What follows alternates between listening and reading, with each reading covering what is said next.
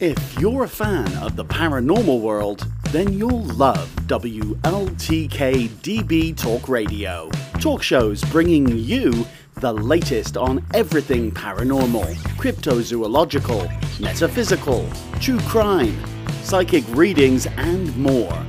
The truth is here and now on WLTK DB Talk Radio at WLTKDB.com.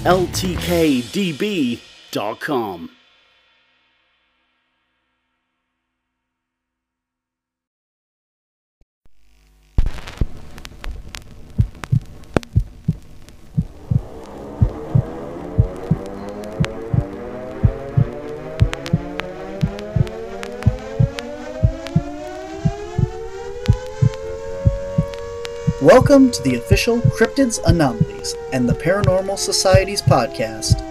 I'm your host, Barnaby, and you're listening to Whispers from the Dark. Of Whispers from the Dark. I am your host, Barnaby. Joining me, my co-host for today is Ma. How you doing, Ma? I'm good. Good. We are getting set for a big event up here in June, the Marinette Menominee Bigfoot and Paranormal Convention. And today we have a very special guest with us. He is the keynote speaker of this event. He is a cryptozoologist, has studied everything from Bigfoot, Loch Ness Monster, Chupacabras, Mothman, Thunderbirds, Dogmen, werewolves. He is the co-host of the History Channel's Missing in Alaska, along with appearances on Monster Quest, Ancient Aliens, and all kinds of other. The list just goes on and on. It is a true pleasure to have you on the show, Mr. Ken Gerhard. Well, How you doing? Guys, I'm doing great. It's good to see you both, and thank you so much for having me on today. It's an honor and a pleasure to be here with you. The honor is ours, man. I tell you, it's really cool. I've got the pleasure to meet you as well as my mom in person at a couple events last year. So now that's right, we did. We get to actually work together in June now, coming up in Michigan. Cool. I'm excited. I'm looking forward to that event. I know we've had a couple of years of, tragedies and things that we've had to deal with. It's been really rough on all of us, and certainly, very sad. But I do look forward to finally getting up there and working with you guys. So cool. You got a lot of events coming up this year. I was looking at some of the stuff you got coming up too. Yeah, so it's good that we're all kind of getting back out on the road. Yeah, things do tend to be normalizing a bit, which is good. So I'm enjoying. Although last year I did about 15 conferences or events around the country. So, I guess, we were able to navigate to some extent, but for sure, always a good time. Mm-hmm. So coming up in June, on June 4th, you will be the speaker, and you're going to be talking about one of your books, the Essential Guide to Bigfoot, right? Correct. Typically, when it's my first time at an event, I like to kind of, particularly if it's a Bigfoot event or an event that includes Bigfoot. I like to talk about that. I'll just basically be going over some of the main points in my book, The Essential Guide to Bigfoot, if people are not familiar with it. But we can certainly talk about that a little. We don't want to give too much away because we want people to come out and hear the lecture. But for sure. So I guess basically the main point is, I'm not an expert in Bigfoot. I don't call myself that. If anyone calls me that, it's a TV producer or something out of my control. But, none of us are really experts in Bigfoot because we haven't discovered it yet. So what I like to point out is that we're speculators. We do a lot of speculation and conjecture, which is fine, using the best information that we have. But, everyone has a different life experience, of course. And, from my own perspective, I've been investigating and researching Bigfoot since I was a little kid for about 45 years. And I've traveled and done Bigfoot field research all over North America, from Alaska, here in my home state of Texas, Florida skunk ape. I've been to the Bluff Creek film site. I've been all over the country, and I've even investigated some Bigfoot-like creatures down in Central America, which we can talk about that because a lot of people don't realize the sightings extend that far south. So I've done a lot of field research through the years. I've interviewed hundreds of witnesses, and I feel very blessed to have worked with most of the leading Bigfoot investigators in the field that people will have heard of. And I like to, I'm a very science-minded guy, and I like to look at things as objectively and critically as possible. So my perspective of Bigfoot is, I've never seen one, Barnaby, so I tell people I'm not 100% convinced they exist. I am convinced they exist. I lean in that direction heavily based on my life of experience, but until I see one myself, I can't go 100%. But basically, I just like to give people, and particularly with my book, The Essential Guide to Bigfoot, it's kind of a primer or an introduction to the subject of Bigfoot, because I know a lot of people are just getting into it in recent years, thanks to Finding Bigfoot and other popular TV shows. And, I want to present the reader the most objective, accurate information and different theories and, perspectives, and kind of let them decide if they want to, make up their own mind about what they think, if Bigfoot exists and what it is, and so on and so forth. So that, that's basically the book. I have a chapter on all the scientific aspects, assuming Bigfoot exists, that we'd have to address. I have a chapter on the history of Bigfoot research, which I think is very important because there's been a lot of evidence gathered for decades, and it's important to look at all of that and the people that investigated Bigfoot. I have a chapter on sociology because I think the archetype of Bigfoot, the wild man, the big, hairy, giant wild man, is something that's culturally significant and has a lot of cultural and psychological sort of angles. And and I talk about, their eyewitness accounts and my old field research. So yeah, it's kind of a well-rounded book, but basically I'm going to be presenting the audience with some basic data, so scientifically as possible. As a cryptozoologist, I look through all of these mysteries through the lens of zoology. And so that's kind of what I'm going to be presenting the people at the conference. And, hopefully it'll make for some good discussion. Absolutely. And then we also have the panel at the end of the show with you and myself and the rest of our guests, which would be Sheetan Noor, Allison Jornlin, Mary Sutherland. I think that's everybody. And you. And me. I said and me. I know. I know fun. You thought you were missing somebody, but it's you. And we also... Panels are fun. Yeah, definitely. Mm-hmm. So we're going to skip all the Q&As till the end so that we can all address it as a group and kind of have like a nice long discussion at the end. So that'll be fun. Good idea. I like that. Yeah. So I want to talk about something that you don't really always talk about. And that's what we had to... Scaring. Yeah, I know. You had to preempt today's recording for a little while because you got to work at the San Antonio Zoo, correct? That is correct, yes. I appreciate you working with me today. We had to bump everything back an hour. Mm-hmm. It is our busy time right now. We're getting to spring break and the weather's getting nice and stuff down here. So, I'm actually a docent, which means that I'm a volunteer educator. So I've been there about 7 years. And I basically just volunteer time each week and go in and I interpret exhibits for people. So when people come in and they're looking at a bear, I step in and kind of give them some information about that bear and just different things to think about, bear facts. And, there's always kind of a pro-ecological message about what people can do, because zoos are very much about conservation. That's a big part of our agenda. So we want people to think about conservation and preservation of habitat and stuff. So, so I was up there. It was a busy morning and, I got to bounce all over the place. Now, I should tell people, I do live obviously here in San Antonio, Texas. What many people don't realize about the San Antonio Zoo is that it is the only zoo in the world that has ever mounted an official expedition to search for the Yeti, or abominable snowman of the Himalaya, back in 1957. And this is because we had a guy here in San Antonio named Tom Slick, who was a millionaire and was a brilliant guy, scientist and inventor, and very knowledgeable in a lot of fields. But anyways, he was very interested in the Yeti and Bigfoot later on in the late 50s, and sponsored some expeditions to search for both the Yeti and Bigfoot. He organized the first Pacific Northwest Bigfoot expeditions that included John Green, Rene DeHinden, Bob Titmus, Jerry Crew, and all those guys, Peter Byrne. And so, so in 57, Tom Slick wanted to go search for the Yeti, and he was on the board of directors of the San Antonio Zoo. And so he got them involved and stuff. So they didn't find a Yeti, unfortunately.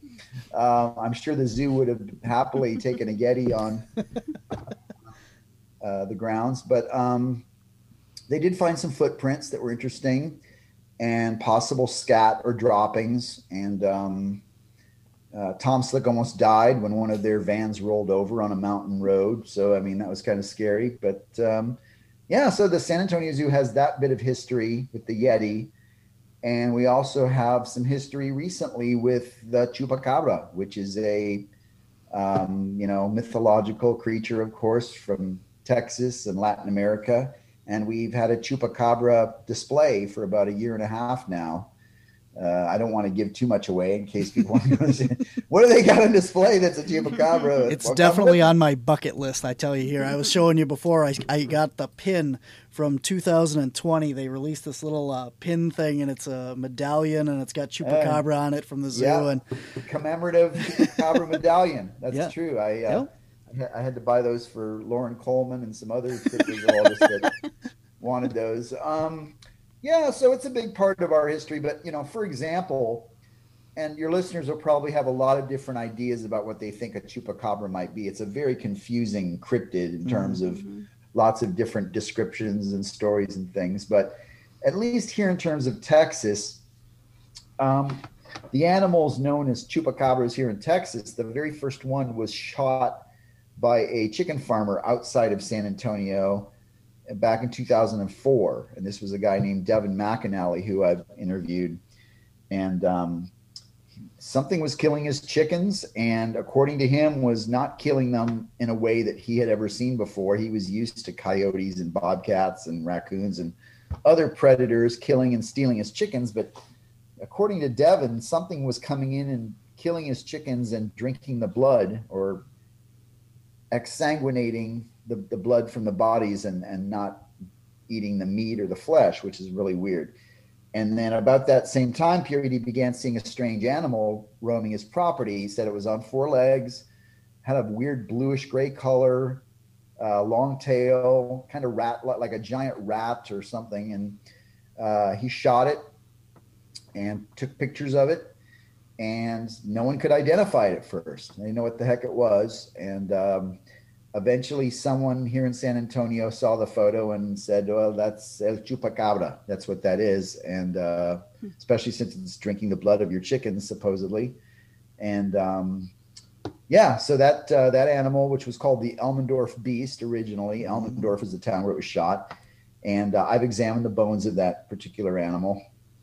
But the bones, before I ever examined them, they were taken to the San Antonio Zoo and examined because they wanted to get an ID on this animal. So they had dug up these bones. Devin had buried the body after he killed it, and then they went back later and dug it up. And if any of your listeners are fans of UFOs, UFO phenomenon, the guy that kind of spearheaded that excavation and got the bones to the zoo is this guy named Whitley Strieber, who wrote a book called Communion, and he's a big name in the UFO field. He's from San Antonio as well. So, that's the story. So the San Antonio Zoo has a history with the Chupacabra, but even if we had never had the bones of such an animal at our zoo, by the way, it was identified as a known species. So it's not quite as mysterious here as people think.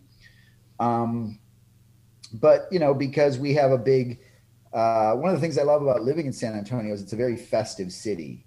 The predominantly Mexican-American population, they have a lot of festivals and fiestas and different things. And so during our spring summer fiesta event last year, they did the Chupacabra exhibit, and they actually had me come out to the zoo and talk about the Chupacabra legend to the zoo visitors, which was very fun.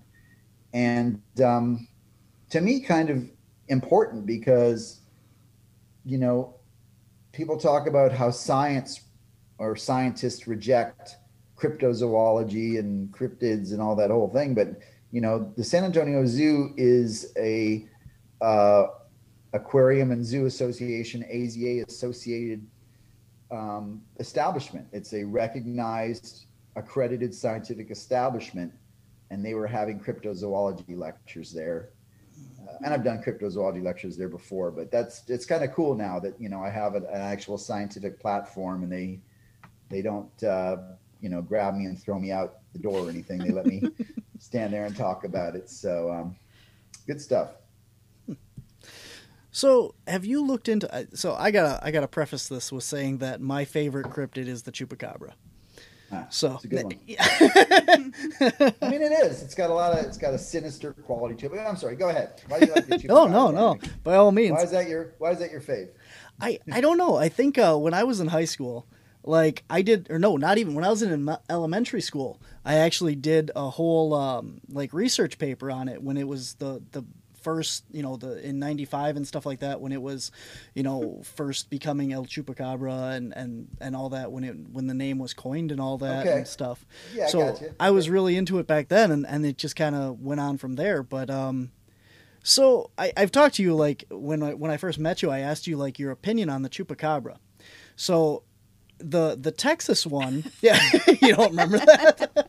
No, I remember that. I probably do. Yeah. I get asked these things a lot, but go ahead. Yeah. The Texas one, okay. It was you and Adam Davies sitting at a table.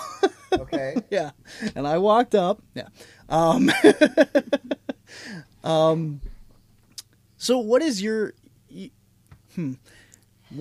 opinion, I guess, on the Chupacabra? Because there's not just the Texas one. I mean, you have these reports and stuff that go back to Puerto Rico, and everyone is familiar with, like, I for one, you know, you were on Monster Quest, looking at the Cuero, Texas Chupacabra. Yeah, that's right. And that one, all right, I'll give you that. That thing is definitely, you know, the DNA test, the hybrid. I was a Mexican wolf and a coyote, I believe. Mm-hmm.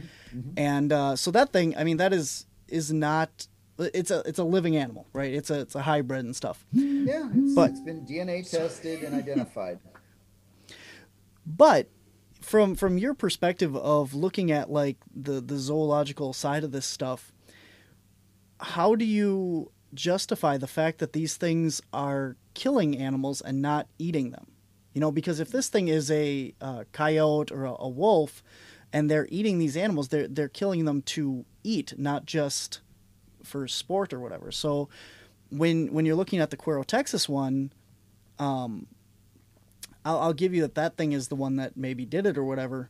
But when you look at the Mexican ones where these whole farms of chickens are going dead, do you still think that that's the same thing? Go ahead.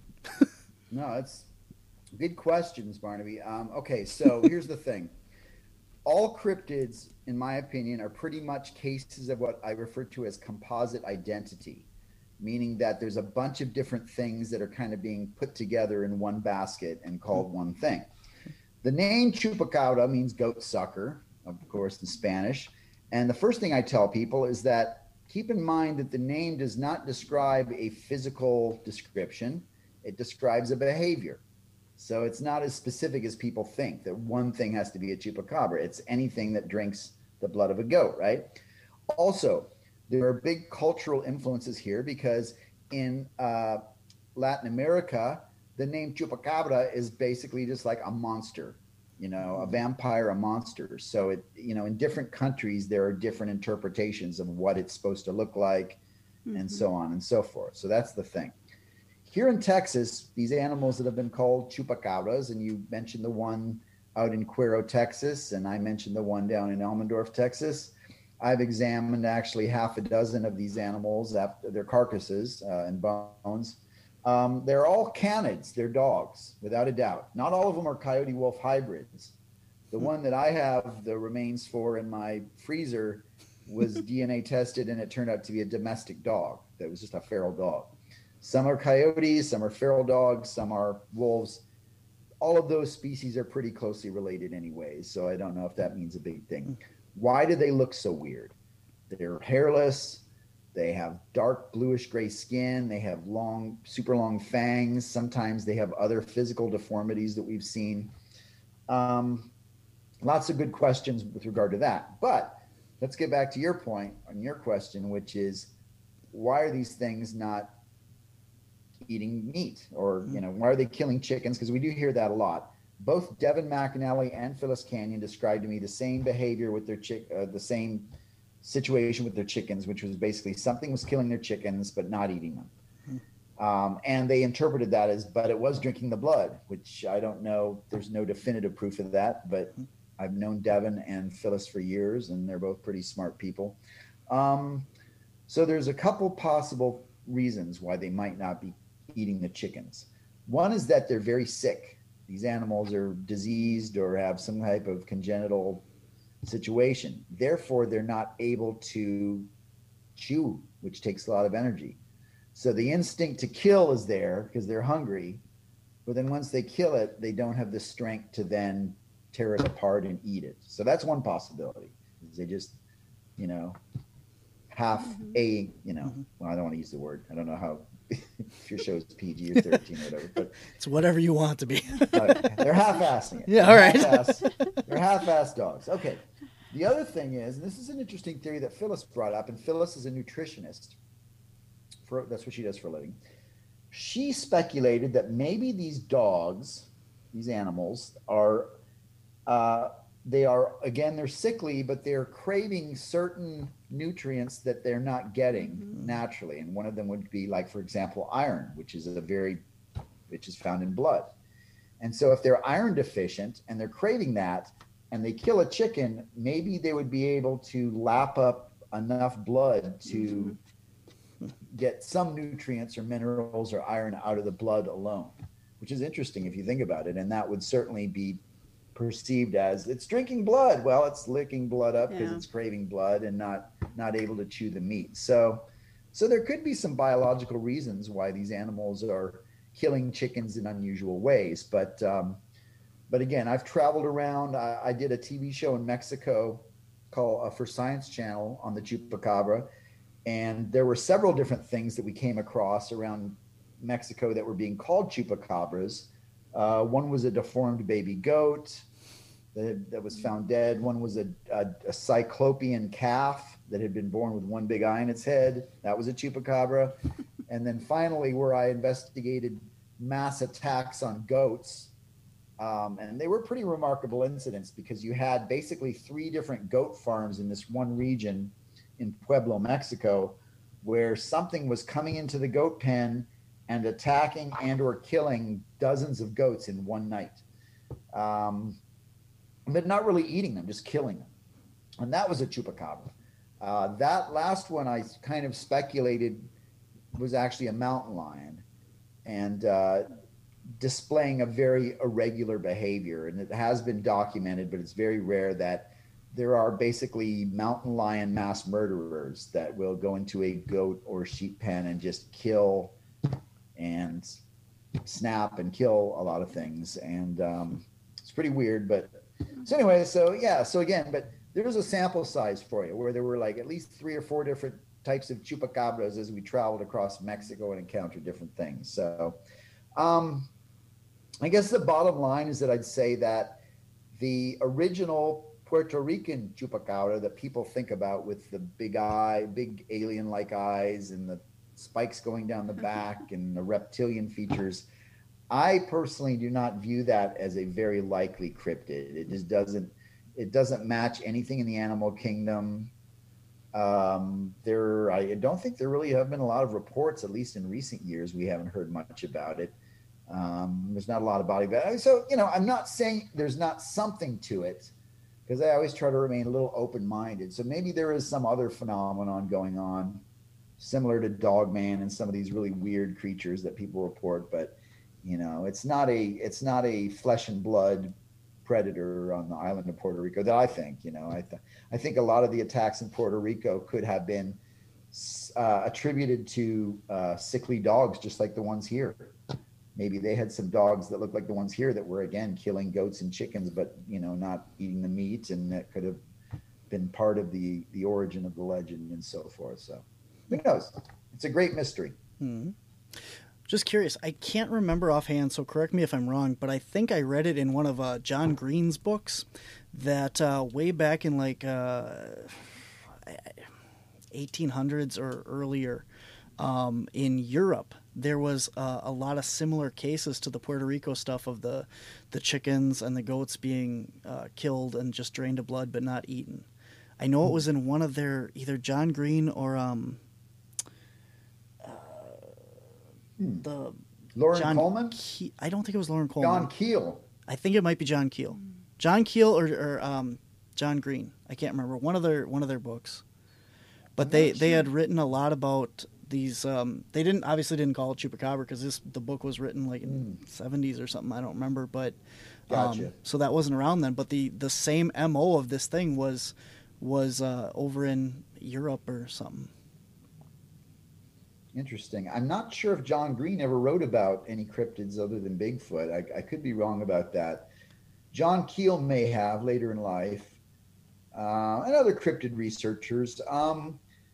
I can't think of too many cases in Europe, but I know that in Puerto Rico, there was something called the Vampire of Mocha back in 1975 that was supposedly killing in a similar fashion. So, people that say, well, the Chupacabra disappeared in the 90s, you can go back and say, well, no, actually in Puerto Rico, there were Chupacabra type attacks supposedly going on 20 years before that. But I don't know. There are a lot of books out there that cover the subject. So kind of off the top of my head, I'm not sure which one we might be talking about. But yeah, I can't remember. After you think about it, I think it was Keel. It was one of his books. Because he covers a lot of Keel covers a lot of the weird things, Mothman and things like the Chupacabra. Absolutely. Mm-hmm. I always like to look at like Bigfoot or the Yeti or the Yaren and I can't think anymore, Yowie. Every country around the world and stuff has these sightings of what is a very similar creature. So whenever we're looking at like Chupacabra or Mothman or any Dogman or any of these things, if you look at the cultures around the world, a lot of these places have the exact same creatures, and they call them different things. The United States is a really good example of, every state has its own Bigfoot, but they call it something different and stuff. It's true. And on the topic of Mothman, like you look at these things, like everyone knows the Point Pleasant Mothman and stuff, and then recently, I don't know if you heard all the stuff about the Chicago Mothman and the sightings there. Mm-hmm. Yeah, I've heard of that. But if you look at like some of these other things and you stop searching Mothman and you start searching like Owlman or winged humanoid or giant bat, stuff like that, you get the same descriptions of these creatures like the Ahul or is it the not orang pendek, that's a Bigfoot. I can't think of the other one I'm trying to think of, but there's other ones around the world that have this very similar MO to the Mothman. So yeah, it's true. Do you think that like these creatures are the same? Because we were just talking about like the Chupacabra was only really like, you don't have those type of sightings all over the world, but things like the Mothman you do. Yeah. Well, I mean, if we're talking about winged cryptids in general, and I've written a couple of books on those, I find that I get three basic types of reports of winged cryptids. Two are more specific to North America, or at least one. Okay, we'll start with one that's specific to North America, is called the Thunderbird, which seems to be connected to Native American legends of these giant super birds. And they're always described as having feathers, big hooked beak, dark color, massive wingspans, 15, 20 feet across. That's one type. I get a lot of those reports. I also get reports of living pterosaurs, which are, of course, the bat-winged flying reptiles from the Cretaceous. And, well, actually, they were around for about 150 million years ago, starting in the Triassic, Jurassic, Cretaceous. They're not birds at all, but they have these wings, and they They supposedly died out 65 million years ago, but I've interviewed many people that swear they've seen those flying around. And then the third type is more like the weird flying humanoid types, like Mothman.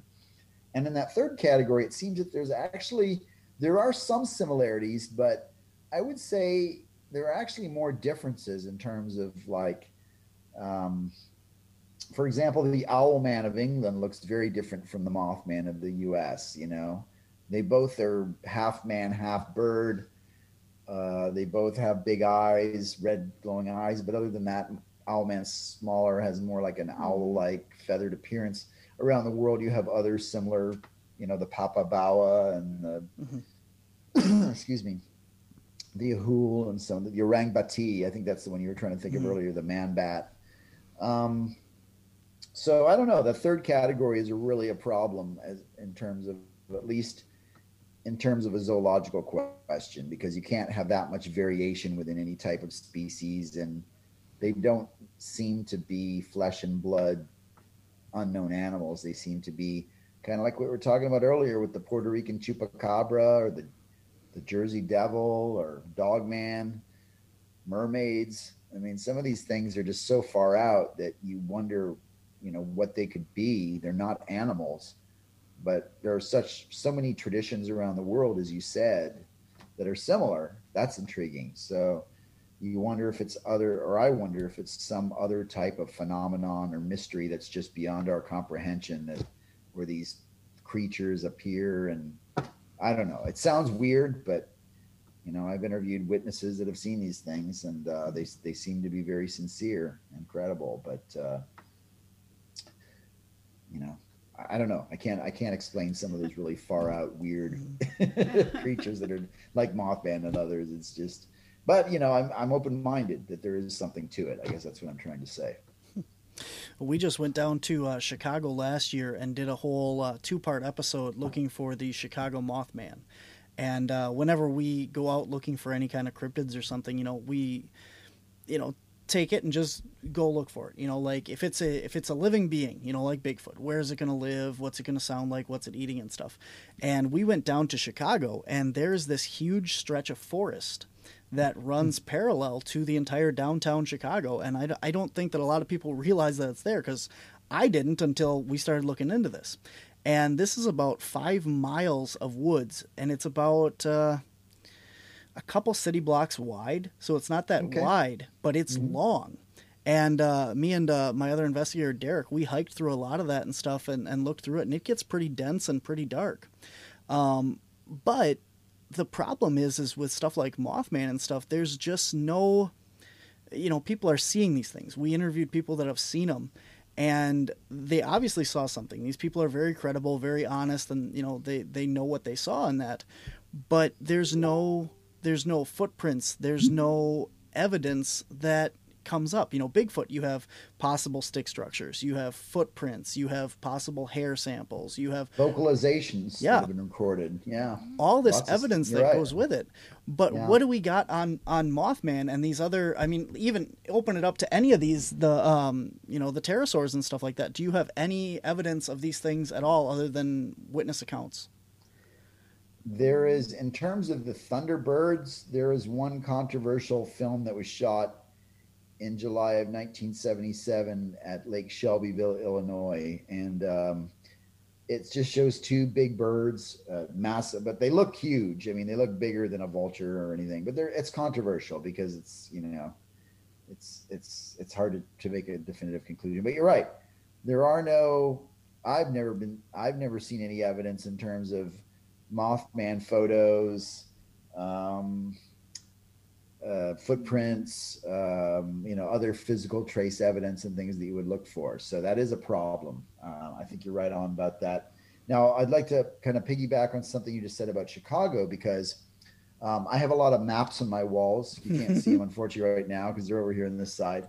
But one of the things I do is I map locations of different types of sightings and try to correlate patterns based on physical descriptions or other things.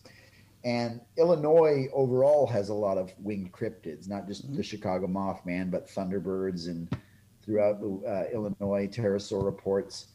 But I've interviewed at least one gentleman that had a good Thunderbird sighting near Chicago.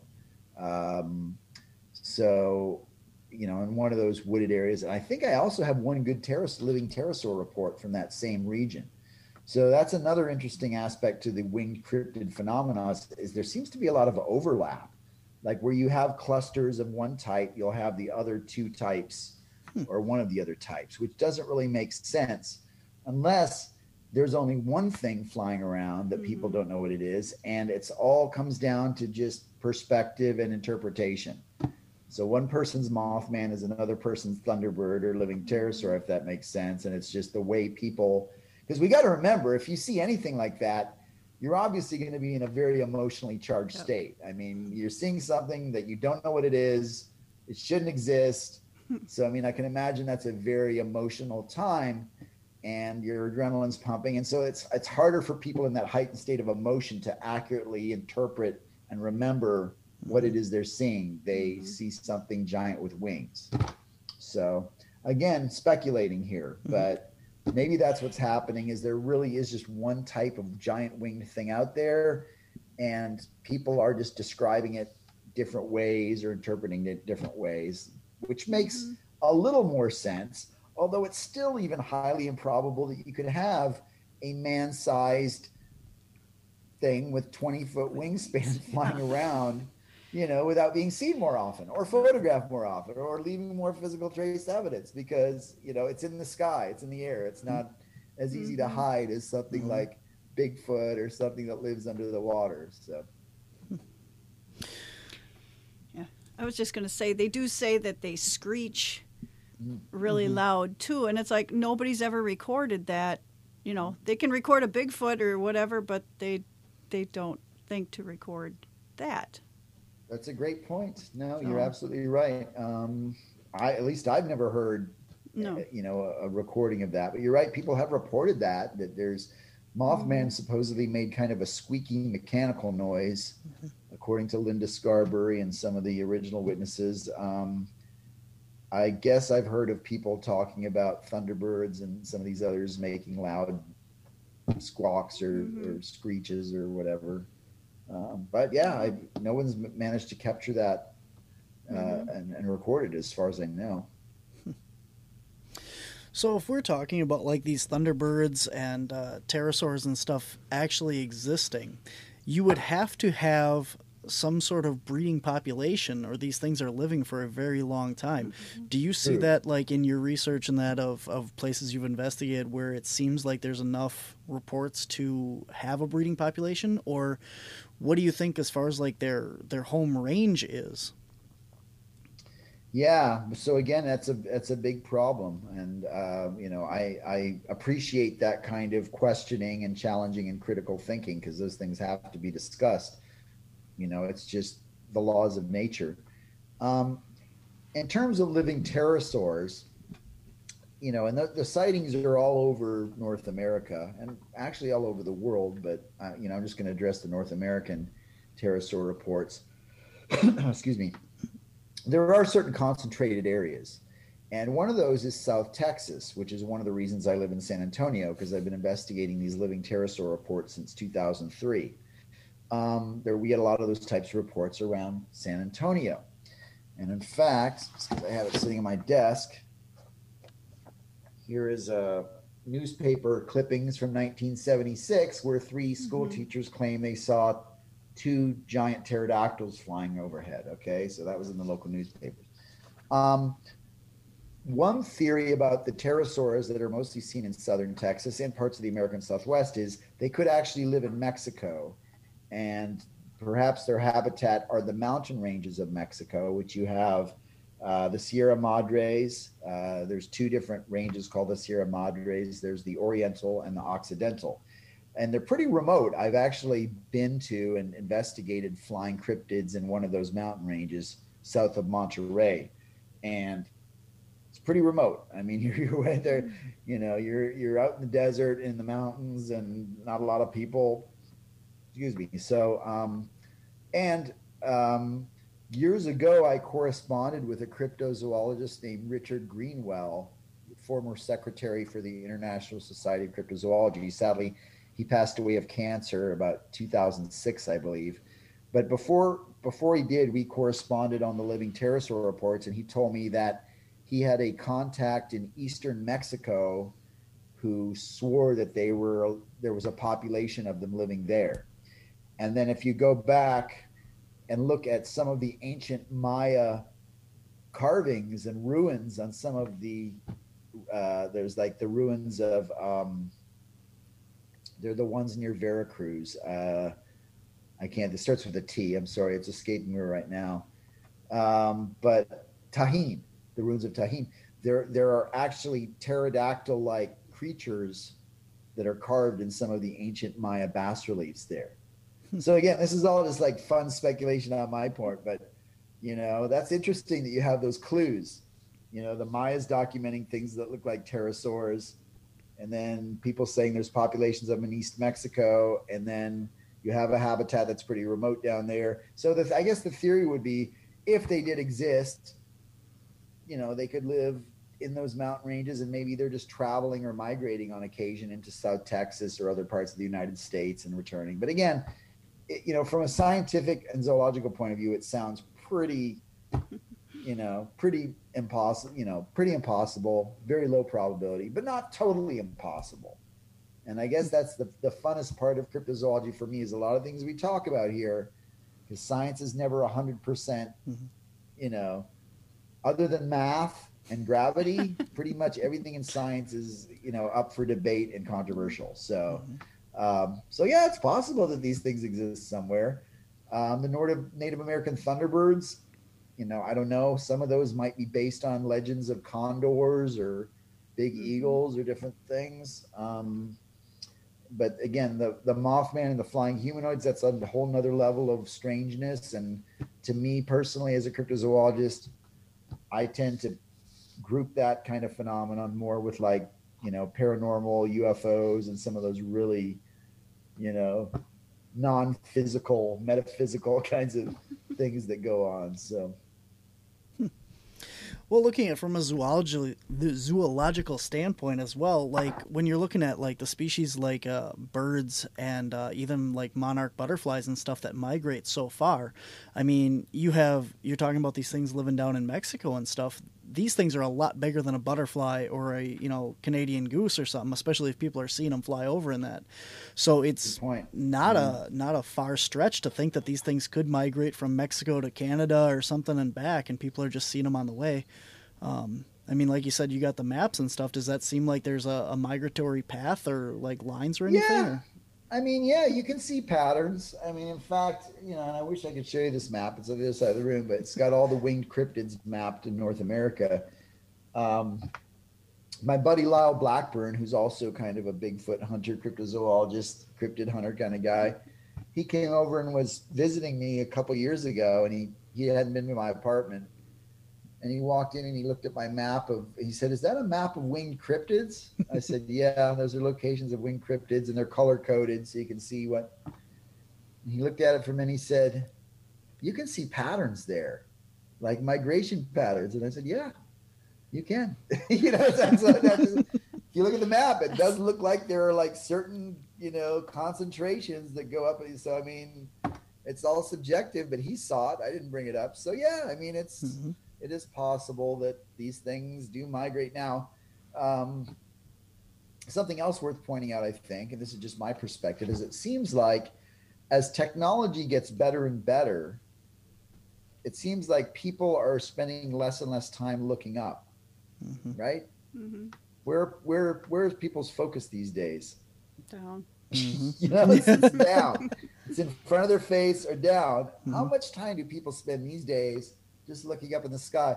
Back in the day, you know, or maybe when we were kids, when I was a kid, we could, you know, you look up at the sky because there's not as much to do. So, so again, you know, speculation, but maybe these things are occasionally flying over people's heads and they're just not seeing it because they're just not looking up. So, how much looking up did you do as a kid? A lot. Yeah. Right? A lot of watching clouds and, you know, just... Yeah, you know. Watching clouds and looking at the sky and, you know, that's what we did. So, Yeah, I mean, I ain't that old either, but like, I didn't spend that. What are you saying? I'm just looking at you. I didn't. Yeah, don't look at him. I grew up Look at me. I grew up playing in a big sandbox in the backyard. I mean, I didn't watch TV. We didn't have cable or nothing. So, and we didn't have cell phones or nothing when I was growing up. So the internet was pretty much invented when I was in school. So, Yeah. I mean, there you go. So we didn't have a lot of the resources, that people have today.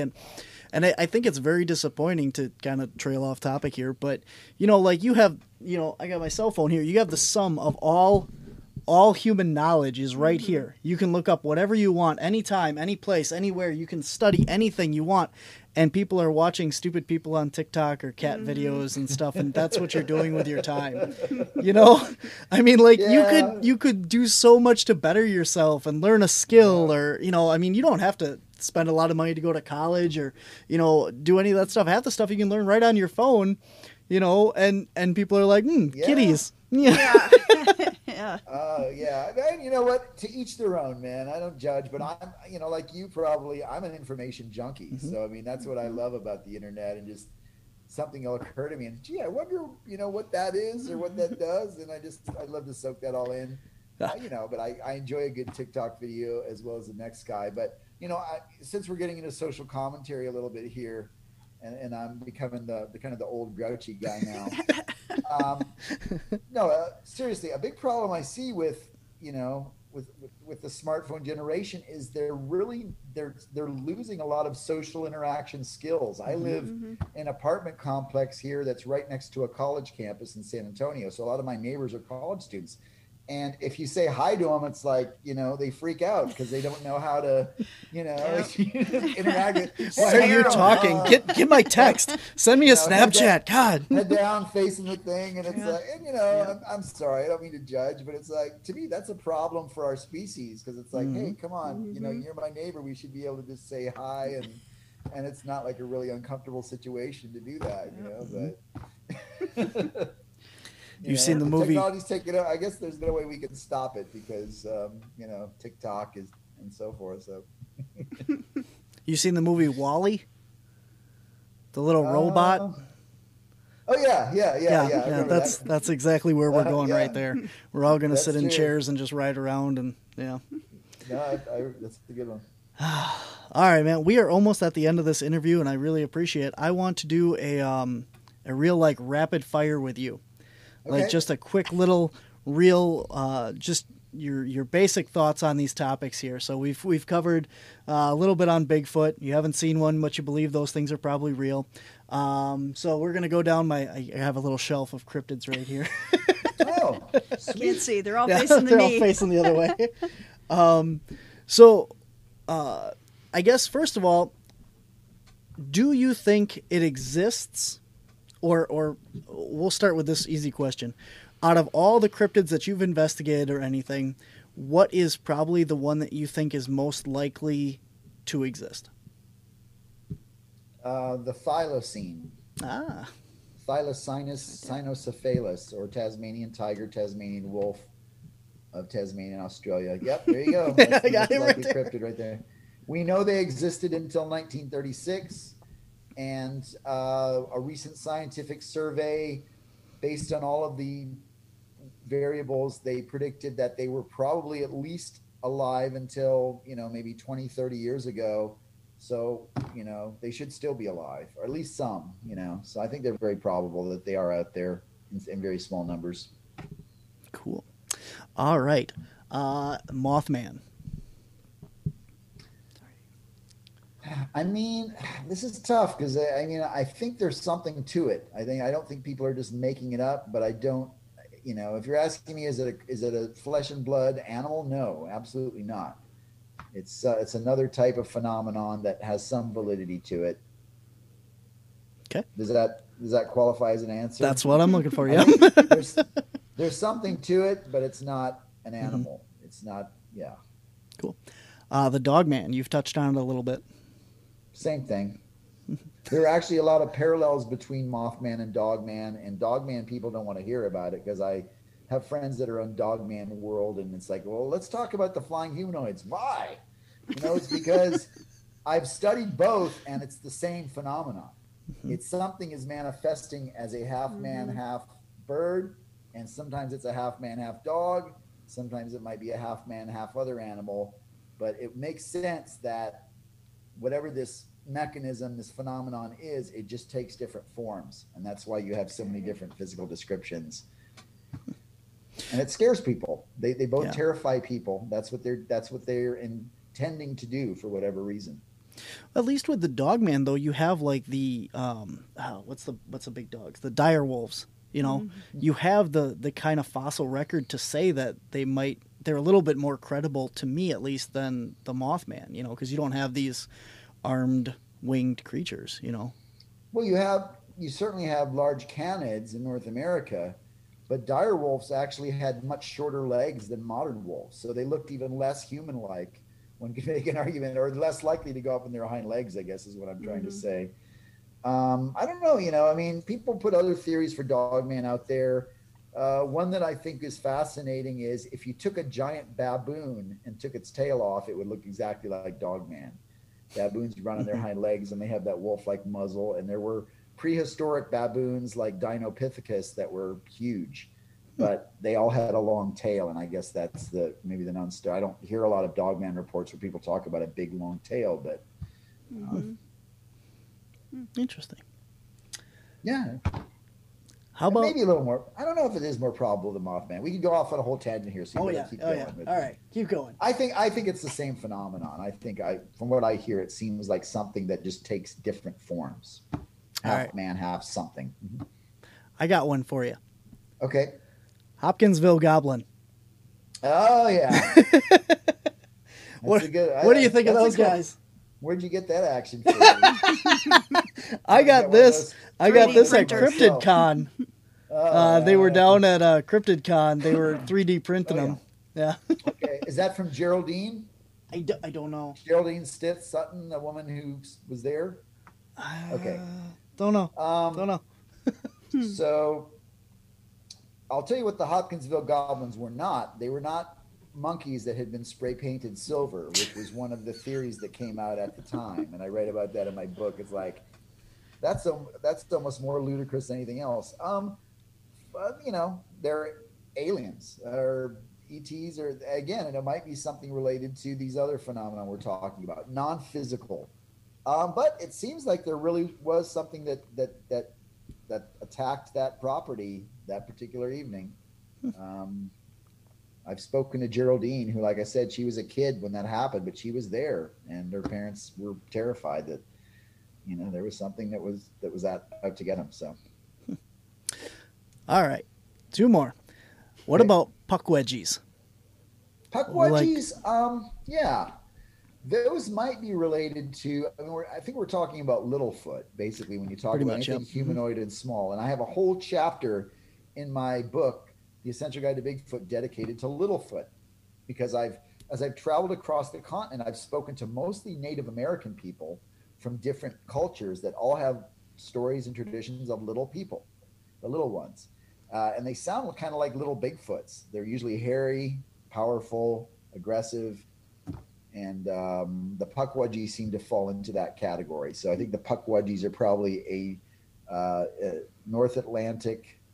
I know in Indiana it's a big thing, and also in some of the New England states. I can't remember what tradition we're talking about, but yeah, puckwudgies are probably like a Littlefoot type thing, and sure, they might exist. Cool. And again, another book that you've written, so we're going to keep it nice and short, but Nessie and Other Lake Monsters.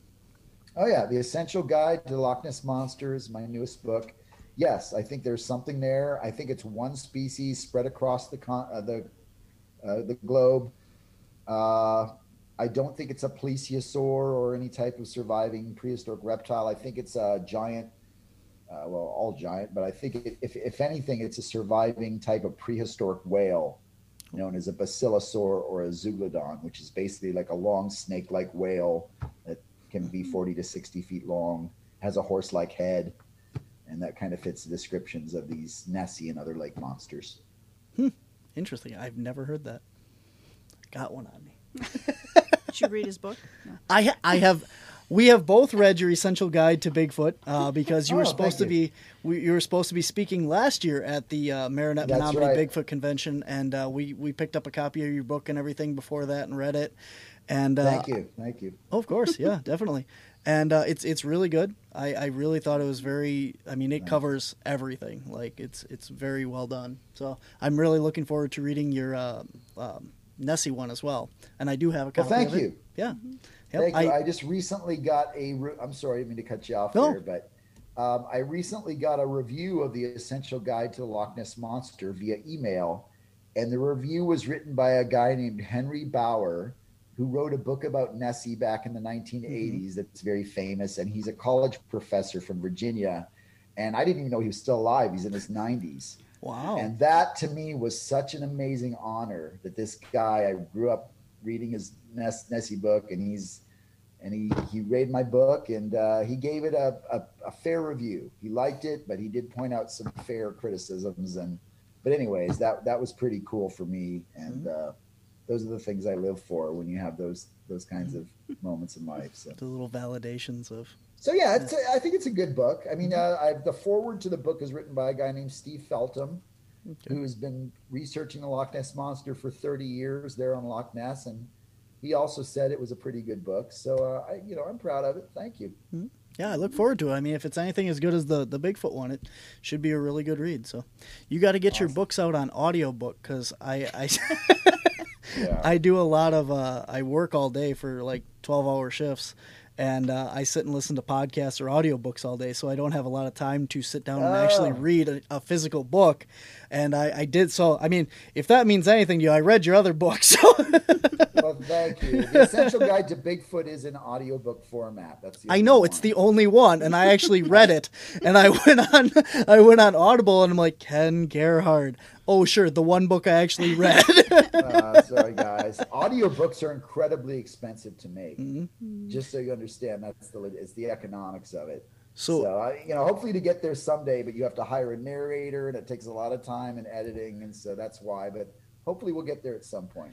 So what I need you to do between now and the con is sit down and read the book on an audio recorder and just bring it for me if you could. So, I mean, that's okay. I would really appreciate that. So we'll figure something out. Just read this book to me. Yeah, I'm just going to hang. You just hang tight here after this interview. You can read it to me live right now.